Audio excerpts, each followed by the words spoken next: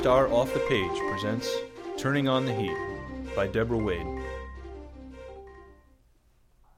On Lights Up. In the dark, we hear a pounding noise. Lights up on Natalie, who is sitting outside a closet in her living room, wearing a winter coat. The pounding stops, and Natalie looks hopefully at the closet door. The pounding starts again, stops, and Vincent, dressed in a uniform from the power company, emerges from the closet. Whew, that's a big heater. Is it fixed, Vincent? I'm freezing. It's complicated. Offstage, we hear a distant boom and a low, muffled chanting. Natalie runs to the window and looks out. Vincent follows her. I smell smoke. It's the bonfire from the Autumn Bliss Festival. I'm missing the whole thing. It's a dangerous custom. It's my favorite time of year. Oh, I'm dying for a sticky leaf surprise. Why don't you go? You don't need to stay. Well, Vincent, I don't have any hot water, and I really just enjoy bathing before I go out in public. Oh, right. He takes an inhaler out of his pocket and inhales deeply on it. Oh, you still have asthma? What? Oh, no, I've never had it. This isn't really an inhaler, it's just the plastic case. It's a nervous habit. I always thought people who use these were cool, you know? Not really. Are you nervous? No. Why aren't you going to the Autumn Bliss Festival with Mike Makeley? He takes another puff from the inhaler. Who told you I was going out with Mike Makeley? Rodney. Lievener from the chess club? He works at the power company, too. Well, how nice of him to keep you informed. Mike Makeley and I broke up. That's too bad. I guess. I'd still go to the festival, except... Makes an impatient motion towards the heater. Vincent takes another hit off his inhaler and walks over to his toolbox. I'm surprised you still live around here. I thought you were going to join the CIA or something. Vincent picks up a wrench. Power company needed me more. He steps into the closet. There is more banging. So, you never had asthma? Is that why you wore those rubber gloves all through the 7th grade? Vincent steps out to his toolbox. I think it needs a screwdriver. What did you ask me? Did you wear those rubber gloves because you thought that people who wore them were sort of cool? Those gloves? How did you know I wore gloves? They were flesh-colored. I just noticed things. They were sort of a safeguard against electrocution. Vincent steps back into the closet. There is more hammering. In the 4th grade, what was that thing you did? You stood by your gate every day with your hand over your heart. I thought you were doing the Pledge of Allegiance. Do you remember? Vincent steps back out, puts the screwdriver in the toolbox. Steps back out, puts the screwdriver in the toolbox, and picks up a saw. Vaguely. I was testing my heartbeat. That was my checkpoint. It was after our dog, Peanut, died. Your checkpoint for what?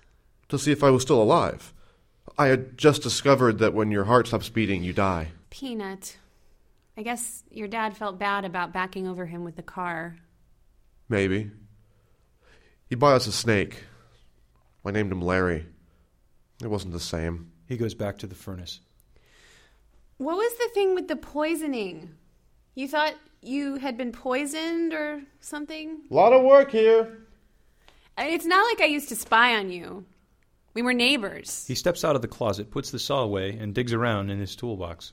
I guess we grew apart after the 1st grade. Yeah, I guess. Didn't you have some sort of a tinfoil hat that you wore everywhere, but... It was a radiation protection helmet. Huh. Amazing. You have overcome a lot to end up working for the power company. You mean because you always saw me as a coward? Well... You can say it. No, I saw you as a very cautious person who didn't like sports. What? I was on the debate team. God, it's cold. Did you know that I asked to be assigned to fix your heater? Oh, yeah. I always liked you, but you got a little stuck up back in high school. Me? You're the one who acted as though you were so much smarter than everybody else. She takes out a pack of cigarettes, puts one in her mouth. She doesn't light it, but takes a deep drag. I see you still pretend to smoke. Yeah? Well, I see you still have asthma. I get it, Natalie. After all these years, you haven't forgiven me because of the Billy Beller curse, have you? Oh! Oh, you're going to bring that up? Billy Beller has nothing to do with it. It was you who stood me up. I waited for over an hour by those woods. I panicked. I never really explained. Explained what? That you believed a story invented by our parents to scare us from going into the woods? A story? A story? It was real.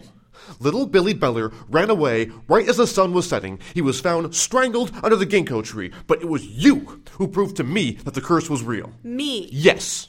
After you and Ethan Smig went into the woods that day. I went into the woods with Ethan Smig because you stood me up. Nothing bad happened. The curse is a myth. Oh, really? Then why did you mysteriously get kicked out of chorus after that day? I quit. Your hair fell out. I got a haircut. Your grandfather died. He was 97.